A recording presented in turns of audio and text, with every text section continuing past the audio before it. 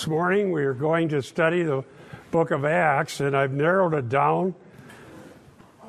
Bold reasoning in public forums as the theme for today, and we're going to do reviews and previews so we learn what Luke is telling us. And I think we got good sound, so we'll begin with prayer. Thank you, Lord, that we can gather to open up the Scriptures, to seek you, to learn what you've said, and to encourage each other and make sure that we really know what you revealed, what your purpose is, and may we give you honor and glory, we ask in Jesus' name. Amen. Amen. Today, I have some other slides besides what will be in your printout because we're going to look at places where things occurred, or sometimes layouts that show that they had public forums. And so someone, if you don't mind, read the text, Acts 19, 8 through 10. There's mics here and there. We want to check whatever translations you have. Make sure. I've got an ESV, and I'm going to use my readers here. All right. Yeah. So 19:8 through 10. It says, "And he entered the synagogue, and for 3 months spoke boldly, reasoning and persuading them about the kingdom of God. But when some became stubborn and continued in unbelief, speaking evil of the way before the congregation, he withdrew from them and took the disciples with him, reasoning daily in the hall of Tyrannus. This continued for 2 years, so that all the residents of Asia heard the word of the Lord, both Jews and Greeks." Yes, and one of the things we've emphasized in Luke Acts is that Luke is laying down in the book of Luke where this is heading. And then in the beginning of Acts, you have the Great Commission. And this is going from Jerusalem, Judea, Samaria, to the uttermost parts of the world. And hopefully we can see how that lays out. And one theme that I want to emphasize is the importance of study, the importance of a clarity of message, so that whatever we do will stand up to scrutiny in a public forum. Amen. And the thing that keeps cropping up throughout religious history or church history is getting into a little corner where we only talk to a few people that already agree with us, and not even allowing the Scripture to correct us if that's what we need. So let's look at that, and then we'll have some scriptures. I've learned how to make better use of the Logos software. So let's start with verse 8, and then we'll do also some reviews. Verse 8, and this is the New American Standard. "And he entered the synagogue and continued speaking out boldly for 3 months, reasoning and persuading them about the kingdom of God." So this may seem rather simple, but we've got to unpack this a little bit. So in that context, we have first the synagogue. And what's unique about synagogues is that they were centered about study, Scripture, Old Testament, the Torah. They already had the Scripture. And there you could introduce the claims of Christ. And so what was he talking about? What's the reasoning, and what's this have to do with the kingdom of God? So those questions need to be answered for this to make sense. And to that end, the snowstorm meeting we went through because we didn't have an actual meeting. So the people that came, we walked through the kingdom all through the Luke Acts, and there was no bell to stop me, so I just kept going. So we walked through it, but I'm hoping to get us up to speed on what that has to do with Luke Acts and the kingdom. So ahead of time, I asked Brian to have ready Acts 1 through 8, to read it to us. The first account I composed, Theophilus, about all that Jesus began to do and teach until the day when he was taken up to heaven, after he had by the Holy Spirit given orders to the apostles whom he had chosen. To these he also presented himself alive after his suffering by many convincing proofs, appearing to them over a period of 40 days and speaking of the things concerning the kingdom of God. Gathering them together, he commanded them not to leave Jerusalem, but to wait for what the Father had promised, which, he said, you heard from me. For John baptized with water, but you will be baptized with the Holy Spirit in many days from now. Yes. Not many days from now, sorry. So that sets the stage for the fulfillment in Acts of what was laid out in the book of Luke. And I spent a lot of this week rereading Luke 1, Luke 2, doing word searches. If you look at the account of the road to Emmaus and Jesus explaining all the way from the Old Testament, the scriptures concerning himself, if you think about Jesus going into the synagogue in Nazareth in Luke 4 and citing Isaiah 61, 1 and 2, only just part of it. What part did he leave out? The vengeance, the part they really wanted. So why did they reject Jesus? If you read this, wow, today this is fulfilled in your hearing. Left out the vengeance part. Why did they reject him? Want to throw him off the cliff? That's what I believe goes on all the way through after the resurrection, road to Emmaus, Acts 1, Acts 2, and then on to Acts 28. The theme doesn't change. That Jerusalem rejects the prophets that are sent to her. However, there's still a future hope, the not yet part of it. And as I've said many times in debates publicly, there's no until for something that'll never happen. So go through Luke, Acts, and look for until.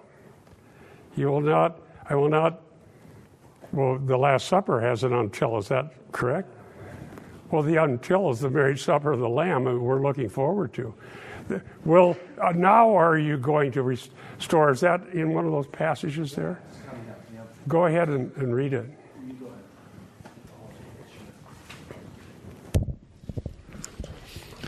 So when this is verse 6. So when they had come together, they asked him, Lord, will you at this time restore the kingdom to Israel? He said to them, it is not for you to know the times or seasons that the Father has fixed by his own authority, but you will receive power when the Holy Spirit has come upon you, and you will be my witnesses in Jerusalem and all Judea and Samaria and to the ends of the earth. Yes. And Rome was the key to the ends of the earth. So the very end of Acts, he's in Rome. And guess what topic comes up there? The kingdom. Go ahead. In Luke 8, Jesus says, to you it has been granted to know. See, it was a mystery. So he was speaking in parables. And some would be, to those it was granted to know the kingdom of God, but to the rest he said in parables, so that seeing they may not see, and hearing they may not understand. And the disciples asked privately. Now, this theme is so brilliant that it really gives you a strong view of the inspiration of Scripture. Luke, Acts, as the 2-volume work, has intrigued me since I had a professor in seminary that laid that out and suggested that is how it should be read. There are themes that begin in Luke that go all the way to the end of Acts. And so if we take church history and use that to shoehorn Luke into what we want it to say, or Luke, Acts, we're not letting the Holy Spirit speak to us, because the Holy Spirit inspired the biblical author, and the Holy Spirit's meaning through the biblical author, in this case Luke, is God's meaning. And there's nothing more powerful than believing what God has said once for all through Christ and his apostles.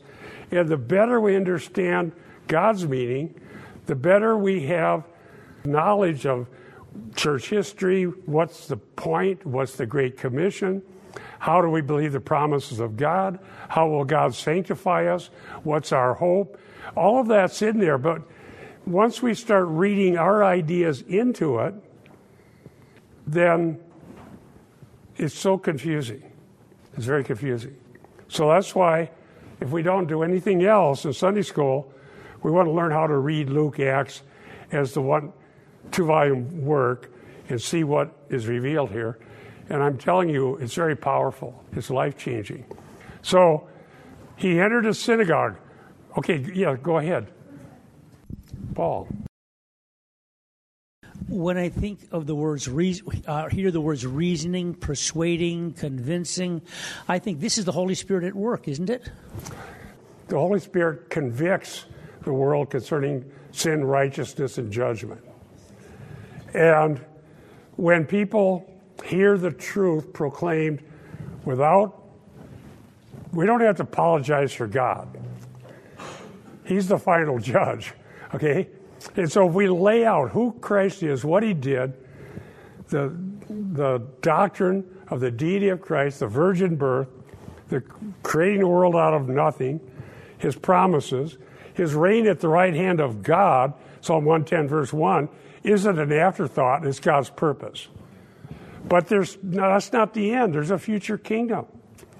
The times and epochs, as said, are fixed by the Father's authority. God doesn't fix a time for something that'll never happen.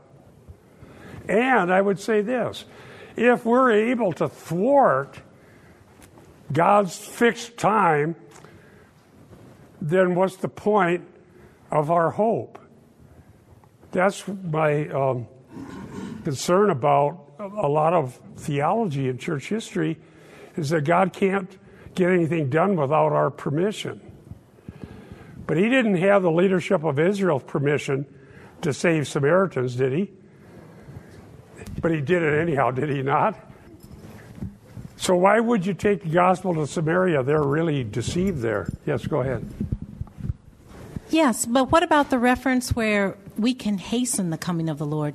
I know it's probably, it might be the same but example where if God, he knows what he's going to do. He already has his plan. Mm-hmm. But then he wants us to cooperate in that plan. So he lets us go through certain things to make that happen. Is that what it is?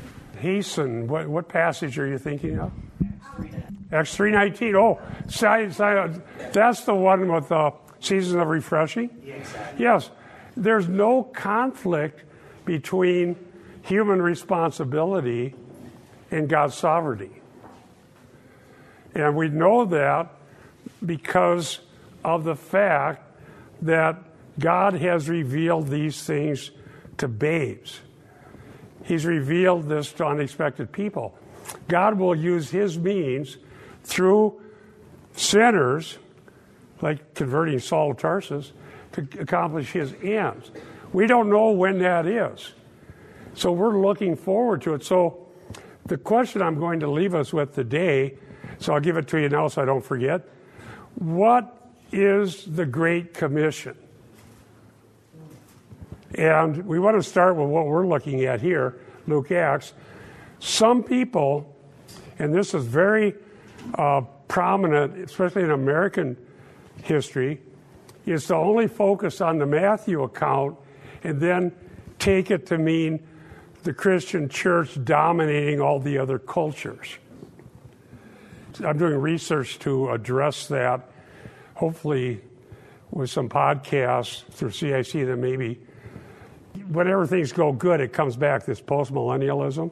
In other words, I'm not saying, Laverne, that you're suggesting that, but it's the prevailing worldview of Christianity through the centuries, is that culturally, Christianity will dominate the cultures, and the American version of it is the millennium will come here first, people will see how great we have it and want what we have. That is the Christian Reconstruction version of the Great Commission in Matthew. Yes, Adam. In the meantime, let's start with Luke, Acts, and then see if there's any contradiction to what's in Matthew. Go ahead. Echoing what you said, Bob, when you start in Acts, he already refers to the times, the seasons that God has appointed according to his will. The actual date of the kingdom isn't going to change. I mean, the actual end of history and where things are going. But there are also themes in Scripture, like in Colossians, about filling up the suffering of Good Christ. point. God will only Right, allow so much suffering of his people. He'll only allow so much sin from the wicked. And so in his providence, as he works these things out through saints and sinners, he's only going to allow so much suffering and so much good sin point. before he brings judgment and salvation. And so there's kind of an irony there where these things are fixed, they're appointed, they're set, they will not change. But at the same time, we say, "Come quickly, Lord Jesus." Yes, and we are motivated. It didn't demotivate the apostles in Acts to go out and preach. Yes, because we know God is going Yeah. to save sinners, Right. and he has elect there more than the sands of the seashore and the stars in heaven. He has a name for each and every one of them. He knows who they are, but the gospel needs to go out. And, Right. And if we just, Amen. if Christians just sat around and the apostles just sat around and didn't preach the gospel, the kingdom's not going to come. So we preach. But he assures that doesn't happen. I agree. You know what really encouraged me is when I realized that both things are true. It motivates me more to preach, knowing that God has his elect in places you wouldn't expect them to be.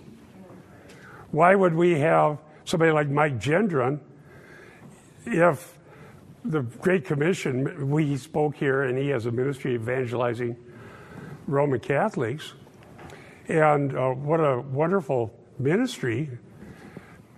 If we thought Christianized society is the Great Commission and Roman Catholic is sort of a Christianized society, well, then we've done our task. But evangelical versions of that don't really happen either. That's why the purpose-driven thing flopped, because when things seem to be going good, then we get post-millennial.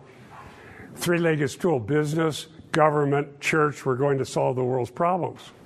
Have you heard that one lately? Not much, because it's all blowing up. If God has spoken in Scripture and given us what he's going to do, what our responsibility is, what the gospel is, and how God is going to bring to pass his purposes, we don't need a new program to Christianize a pagan society. Yes. I was just going to mention Acts 13:48. When the Gentiles heard this, that Jesus was going to be a light to the Gentiles, they were glad and honored the word of the Lord, and all who were appointed for eternal life believed. So, as you said, that it does motivate us to share the gospel, because those who are appointed for eternal life will believe. That's exactly right. And that's what really revolutionized things for me, was to understand that the Holy Spirit powerfully will convict people. If we don't tell people they're lost sinners facing the wrath of God, but you can have a better life. We have better principles to live by. Let me give you an example that became salient recently. I thank God I've been healthier than I was, so I have less time to sit in doctor's offices reading. So that's a good thing. But recently, now I'm preparing to teach in 1 Corinthians. In fact, for next week, be ready for 1 Corinthians chapter 3, 1 through 4, because there's where things go awry. So I found two books that I owned back in my old library. This came to America in 1968. It's Watchman Nee, The Spiritual Man, who references 1 Corinthians 2 and 3 in a very wrong way. And then another one, Francis Schaeffer, The Spiritual Man, True Spirituality. Do you see those? I was going to try to make a slide, but that was too much work. these are opposite. So here I am, a new Christian, 1971. Here's this one, and here's this one. They teach the dead opposite. And then Schaeffer was in Switzerland, 71. His claim, now I don't agree with his eschatology, but his claim was that God's answers fit the world that God created. There's a real fall in time and space.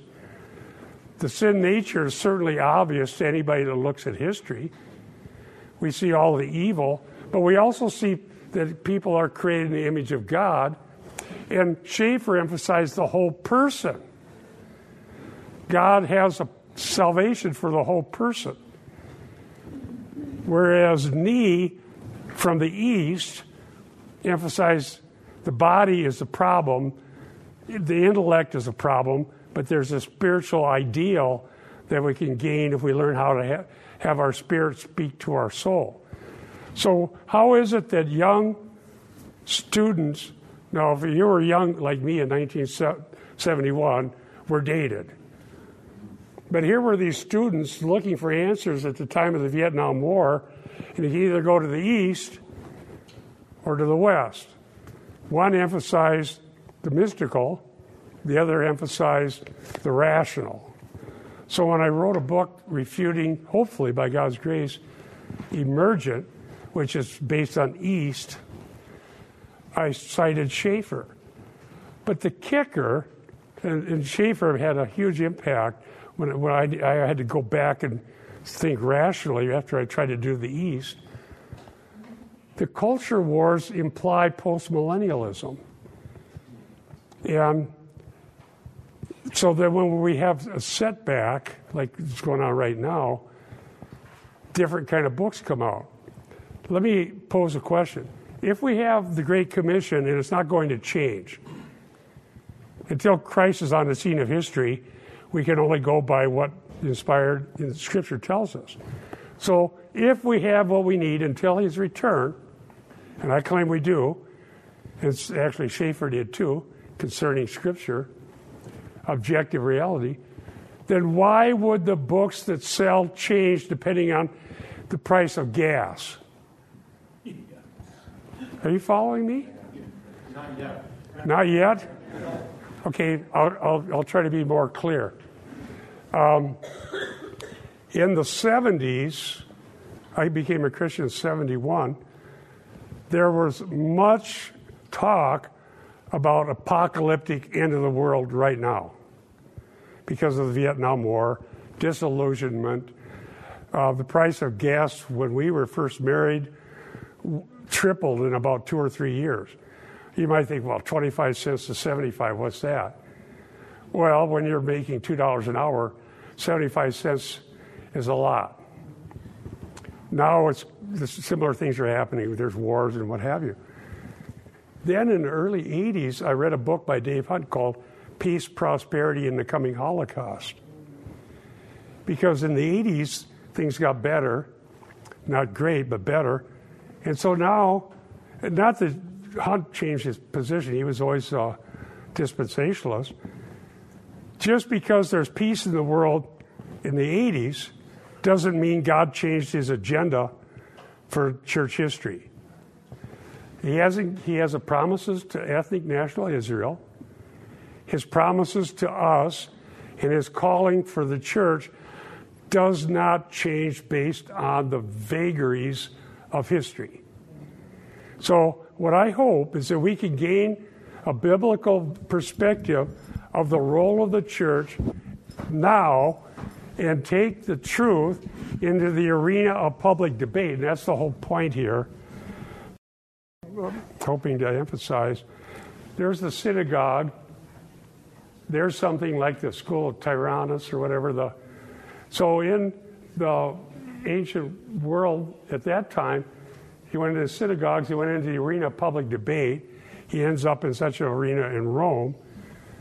And if our teaching changes based on the Wall Street Journal, somebody's going to take that and beat us with it and say, why listen to you Christians? You're no more stable than the world. Do we have a message that won't change based on tomorrow's headlines? It's always pertinent. Go ahead. Now, when he said hasten, he was speaking to the Jews, right? And talking about like their children coming to faith and the Gentiles. Well, Jesus had said that the Father has fixed the times and appointed the times. And it's not for them to know. Peter does not know the times.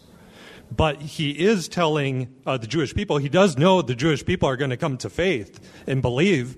And so he's exhorting them, come to faith and believe and hasten the coming of the kingdom. Because I know the kingdom's not going to come until you believe. But he does not know the times. God has set and fixed and appointed those. And so that's a preacher appealing to his people, saying, believe the gospel, repent, and hasten and welcome. I mean, the time of refreshing. Yeah, it'll come later. Then with Corinthians, here's another illustration. And the Lord said to Paul one night in a vision, do not be afraid, but go on speaking and do not be silent. For I am with you, and no one will attack you to harm you. For I have many people in this city who are my people. That's the motivation to stay here and keep preaching. We don't know who they are, but if we preach, I we'll have find many out. people in this city who are my people. And what did Paul do? And he stayed 1 year and 6 months teaching the word of God among them. Amen. So that is Acts 18, verses 9 through 11. Yeah. Thank you. Here's what I've noticed lately, getting calls from people I haven't seen, and in some cases people's really got problems. I give everyone the same section, which is Romans 8:26 to the end of the chapter. Read that and think about it. Hardly anyone is comforted by it. And then I'm thinking, why would Romans 8:26 to the entire end of the chapter not comfort somebody who's a Christian? I can't tell you, I want people to feel safe to ask me questions, but if that doesn't comfort you, then something's wrong with your theology. Okay? There's no imperative in the whole of chapter 8 of Romans. And the Bible tells us that Jesus intercedes for us, that we have access to the throne of grace, the Holy Spirit intercedes for us, the Son intercedes for us, so the Trinitarian God of the Bible intercedes for believers and gives us access to His throne to bring our specific needs to Him. And when I say that to people, glaze. Now, why would that glaze over when it was the grandest promise in the New Testament is given? And I think the reason for the lack of comfort is that we have often, and I know I did, believed a theology that's focused only on this life. Okay? And all of us, I mean, it's just the world bombards us with its thinking. If we are knowing that God is going to keep us and bring us all the way to the glory through, that's a promise from God. That doesn't create passivity. It creates excitement to preach the gospel.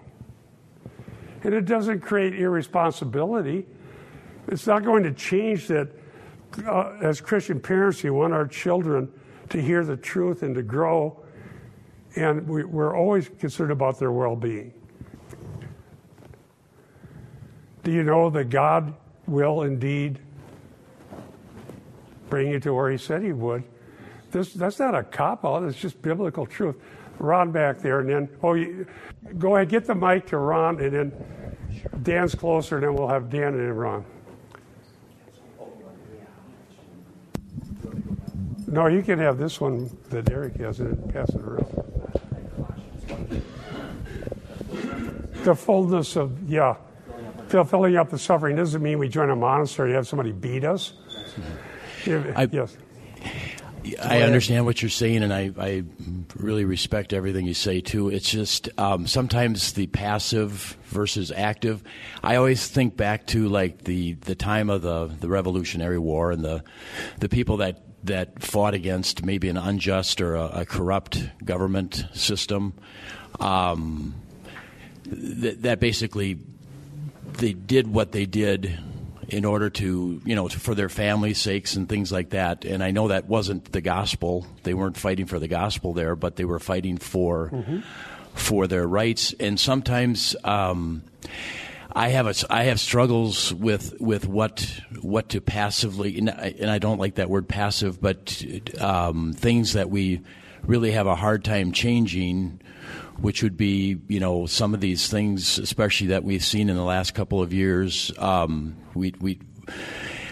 I don't think it's responsible for us to just sit back and let that happen. Without, as believers, we again, the primary thing to do is to proclaim the gospel. But I don't think we need to sit back and let corrupt governments that are outside of their boundaries of what God has designed them to be, to let them run roughshod over us. And, because I think of these people like in Sri Lanka that are starving because of corrupt governments' decisions and things like that. What do those people do? And I know the primary role of you and Eric is to proclaim the gospel. God draws out the boundaries of the nations. Doesn't it say that in Acts 17? Right. Mm-hmm. In the process, a lot of evil happens. And that doesn't make God the author of evil, but it does show God's providence. Let me answer, and I'll answer for Eric, but I'll answer how it comforts me. I know from going back to Babel in Genesis in the Table of Nations and how I view a literal tribulation period, Daniel's 70th week, whenever national boundaries are being fought for, it shows me history goes on longer than we might have thought. Because at this point in history, as we're here on the first day of spring, 2022, I saw a robin. I'm not lying. I saw a robin yesterday. Now, what I see, people look at it differently, but there's a war going on. People are fighting for their national identity and their boundaries. That's not what it's like under Antichrist. They give their authority to the beast.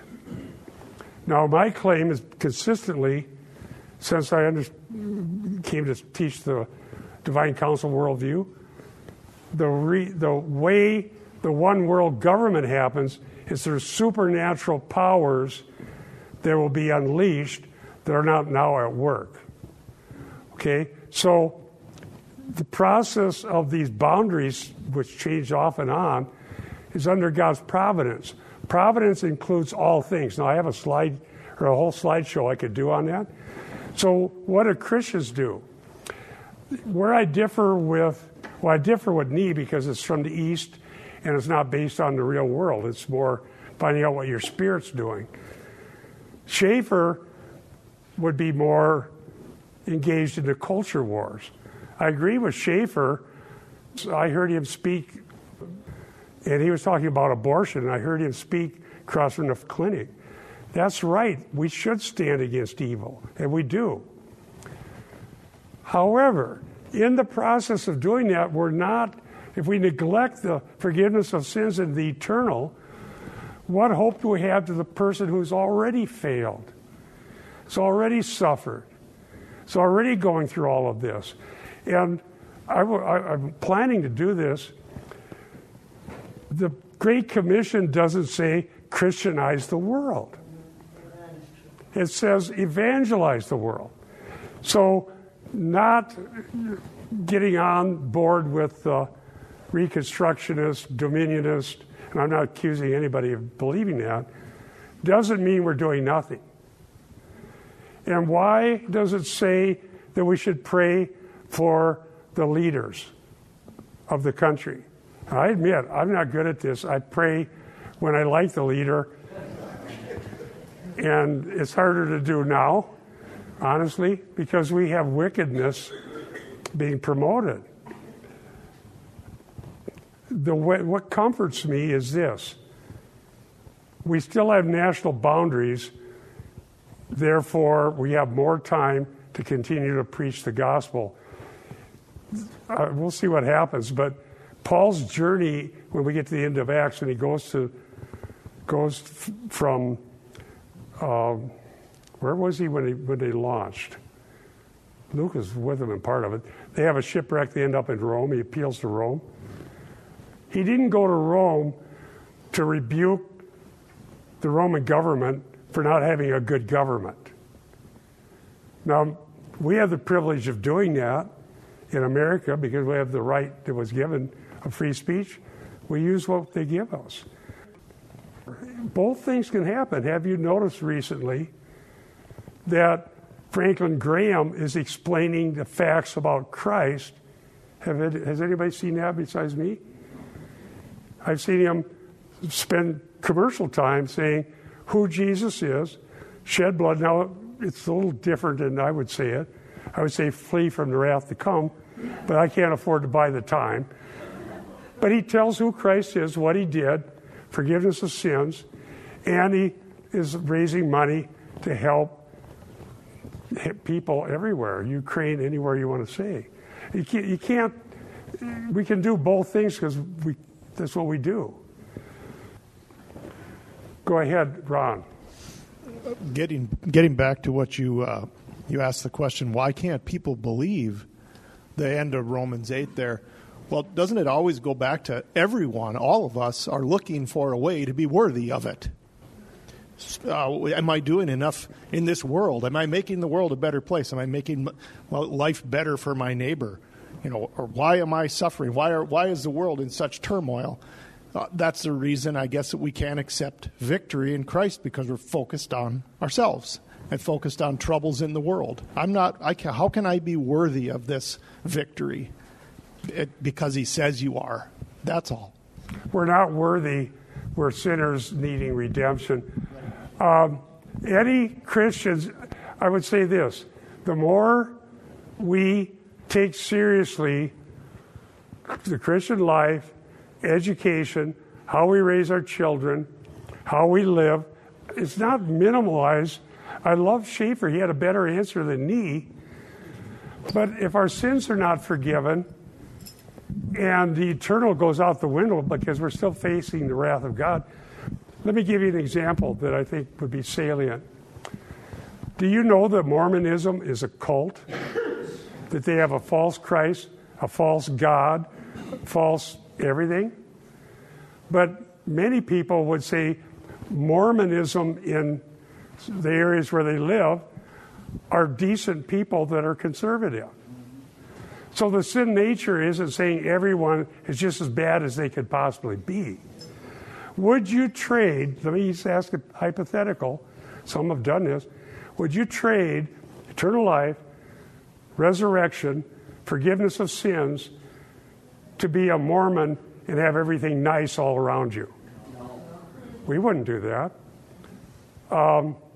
We got a lot of questions. Everybody's feel free. All I know is what Scripture says and its implications. How do we apply it? How do we live it? Yes. Briefly on the last topic, Jesus, he was asked, there were outrages with the Roman rule over Judea. And when Pilate mixed the blood with the sacrifices and slaughtered Jews, Jesus' response is, were these worse sinners because this happened to them?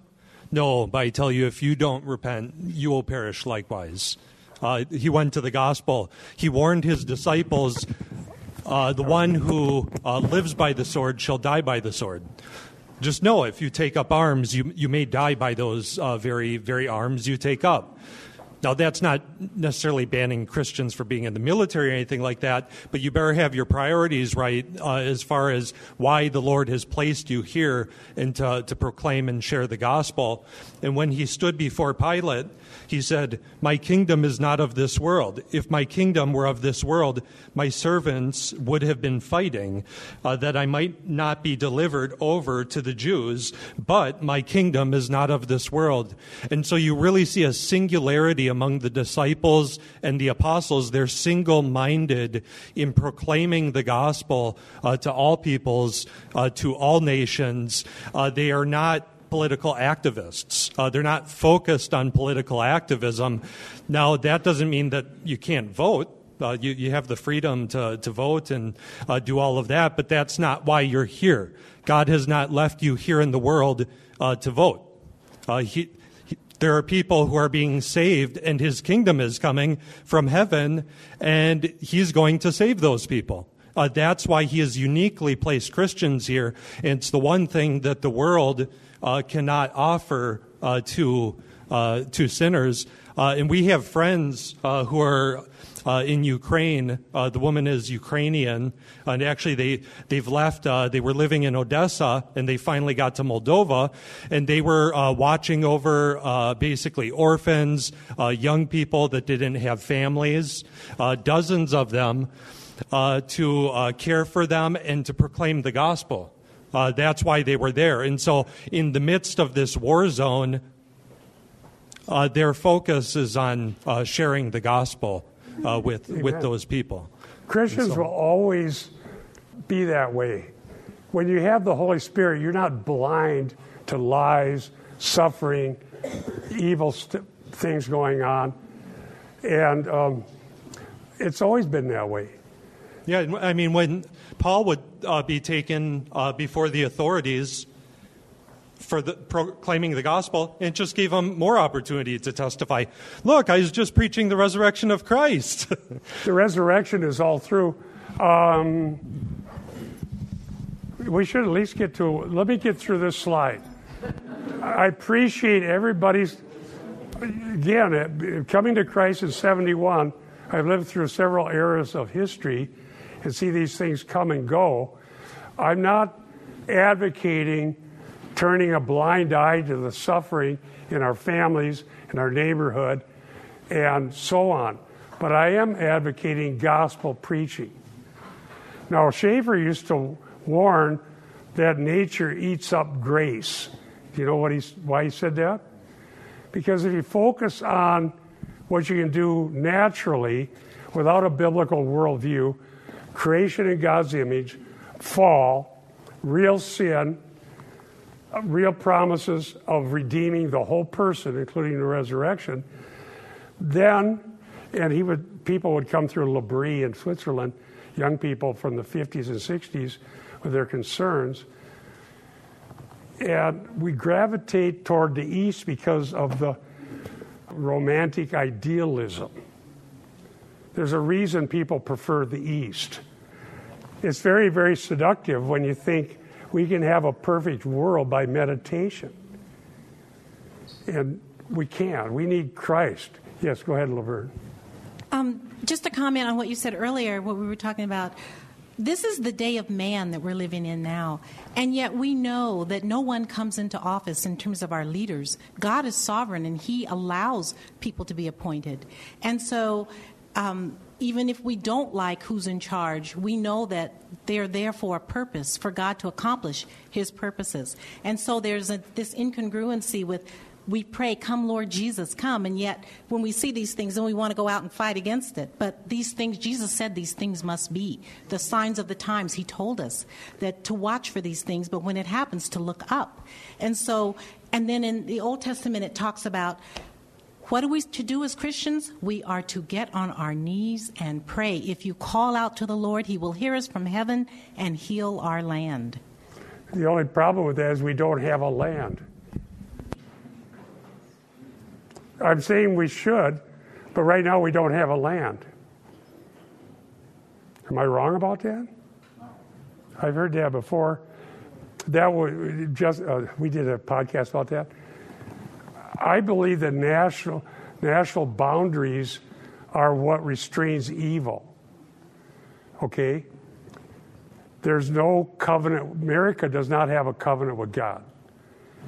Israel is right now a secular nation, but it's still in prophecy. The land, let's put it this way, when we pray for the peace of Jerusalem, which we do and are told to do, what are we praying for? Christ coming. The return of Christ. What's the essence of the Lord's Prayer? Kingdom. For Christ to return.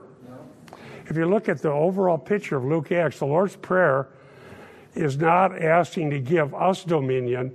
It's asking for us to not give in to temptation. Let's go back into Luke.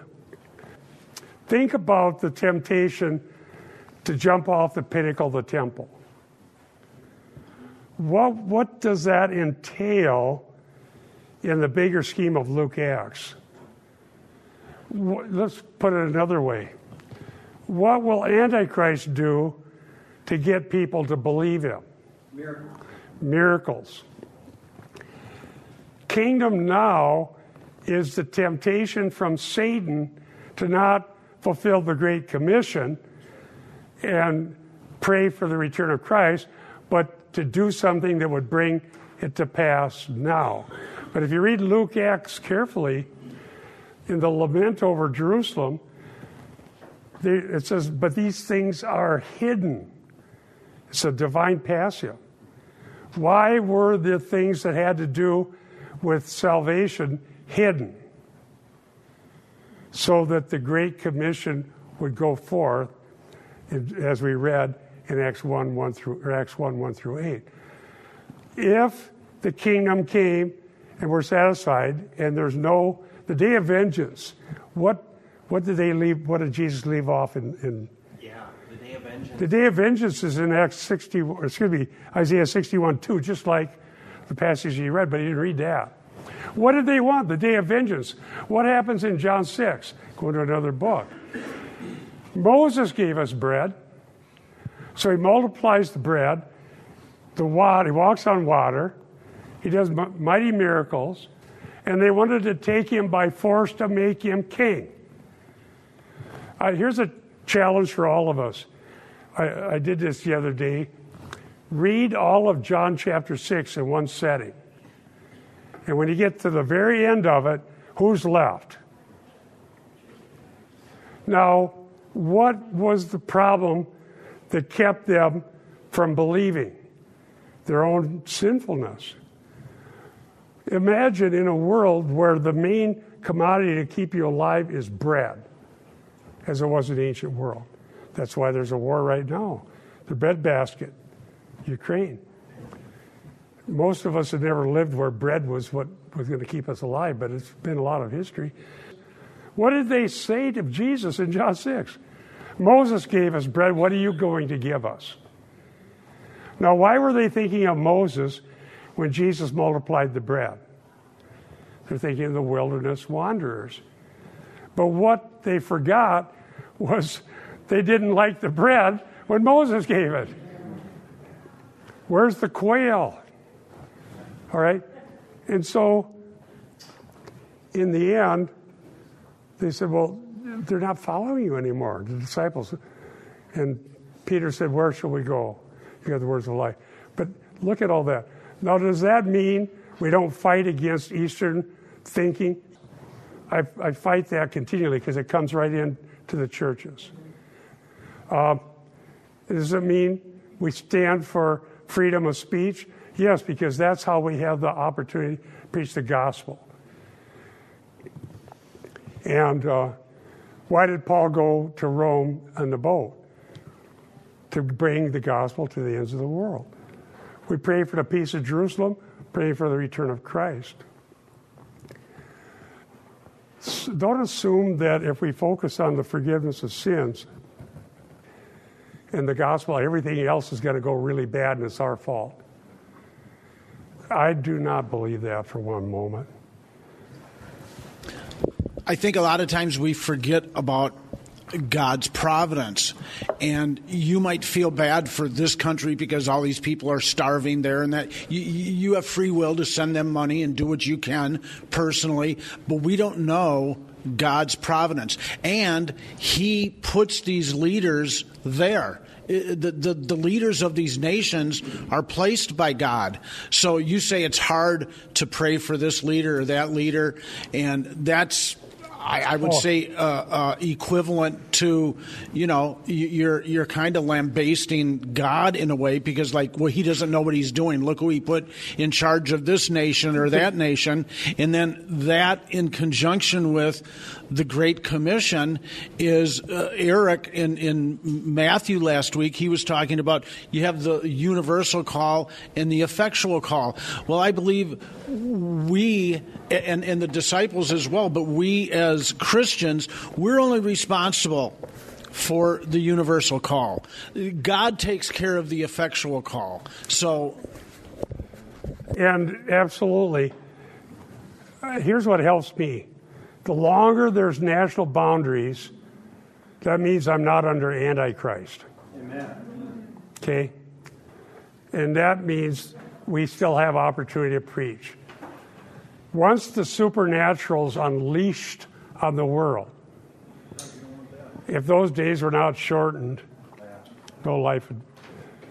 I wrote this trying to think about how to teach. The church, this is what I wrote. The church is not a human institution. Why? Because human institutions change. The true body of Christ, built on the foundation, Christ and His apostles, cannot be taken over and still be the church. That was my thought on this. If we take our time, our fundraising, our efforts, and put it all into the idea we're going to build a big institution and guarantee that it'll go on into perpetuity, that institution will change. And the money of the people that built the institutions within 100 years or less is supporting abortion, Eastern religion, unbelief, higher critical analysis, everything we don't believe in. You don't think that's possible? It's already happened. Even in the 10 years before, when I went to seminary and heard great teachers, I met Eric. There we were. I'd never seen him before, although he'd called me one time, I think. Going in to ask the provost why this guy who believed emergent, no, an atheist, was teaching theology. That's 10 years. And in God's providence, I brought along my notebook from when I was studying 10 years earlier. Remember this, Eric? And so they're teaching logic, philosophy, Eastern religion. I said, well, when I was here, we were studying the meaning of the Lord's Supper, prayer, baptism, the inspiration of Scripture. I just pulling through my notes. Don't you think the students here now need to learn these things? And then I said to, I believe, did I bring up what had happened at that memorial service? Just previous to that, my favorite teacher, and I try to model how I teach after him, was Dr. Versaput, who said, read the text. He said, I'm going to have a whole new approach that you probably haven't had. We're going to read the Bible. And we started reading. And then the grade was based on how well you read and understood the author's intent. And if you said, well, I think it means based on something that's not in the text, it wouldn't help you. And he died of pancreatic cancer. And at the memorial service, and I was at that, Dr. Eliason gave a magnificent talk about what happens, because everybody was praying for this professor. We loved him. He still died. And he laid out the doctrines that we needed to process how is it that we prayed for our favorite professor and he still passed away. He understood that, laid it out there, and so I've commended him for that. Did you hear me do that? Yeah. I'm trying to remember. And then at the end we said, don't you think the students here need to be equipped so that when that kind of thing happens, they can do it? And that's when he looked over to Eric and said, how much of your money do you want back? And we took that as it. That's why Eric, it's really influenced both of us. I don't want money back isn't going to help if you won't help people be trained for the ministry. And you can't answer the question, why was it that we prayed fervently for Dr. Versaput, but he still passed away? And he could answer that, but the answer for a lot of the students is just leave Christianity and go to Eastern religion. So we got to fight that, but we fight it with the truth of the gospel. Any human institution changes. It used to take 60, 80 years. Now it takes 10. Is that right? 10 years. 10 years. It's totally different. Why? Because of information going around the world. If we're going to equip the saints for the work of the ministry, and the result of that equipping is that we learn what the author said, that will never change. It's been fixed forever by the Holy Spirit who inspired the Scriptures. And the Bible says God cannot lie. And the Lord says, I, the Lord, change not. Now that's in the context of why judgment is restrained. He's still merciful. Why does history go on? God is merciful. And so the point, and we only got through this slide, speaking out boldly for 3 months, reasoning, this is in the synagogue, and persuading them about the kingdom of God. What was he doing? Teaching them how God had fulfilled Scripture, but it was first Advent Scripture, not the kingdom coming now. So there's the synagogue where they'd have the scrolls and they would talk. There's the public forum. I'll leave you with this. Never go into the arena of public debate with a weak argument. Because when you get there, somebody smarter than me and you will be well prepared to beat on you with your weak argument. But if you're well prepared and you have a very strong argument and you know the evidence and you're focused on something that can't be refuted, it will just glorify God, not because of what we do, because our strong argument is the resurrection of Jesus Christ, the fact that history is heading toward judgment, what God did, what God said, how it's going to, what we do in the meantime is a strong argument. And they won't refute it. They just can divert to something else. They cannot refute that.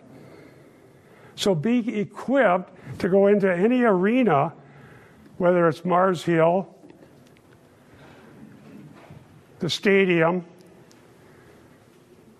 the agora, the marketplace. Anywhere you go, bring along a very strong biblical argument. The good thing is, we left with a strong argument, and I met Eric, and we're still working together. It was worth saying that. But now they're not equipping, they're just going into mysticism. Next week, Eric will be teaching, I'll be preaching, study 1 Corinthians 3:1. Let's pray. Thank you, dear Lord, for your goodness and kindness. Help us be equipped for the work of the ministry. Help us be wise. Help us pray and understand your ways. Help us be salt and light wherever we are. And Lord, we do pray for the peace of Jerusalem. We do pray for civil leaders. We pray for Christians who are under the threat of death in a horrible situation in Ukraine and the surrounding countries. Many people, know people that are there, know people that have died. Help us, Lord, in these times to be bold and strong and filled with confidence. And Lord, we pray for Eric as he preaches the word to us, that we'd hear and look into these things to see if they're true. Thank you, Lord, in Jesus' name. Amen. Thank you so much. So great to be together. God bless.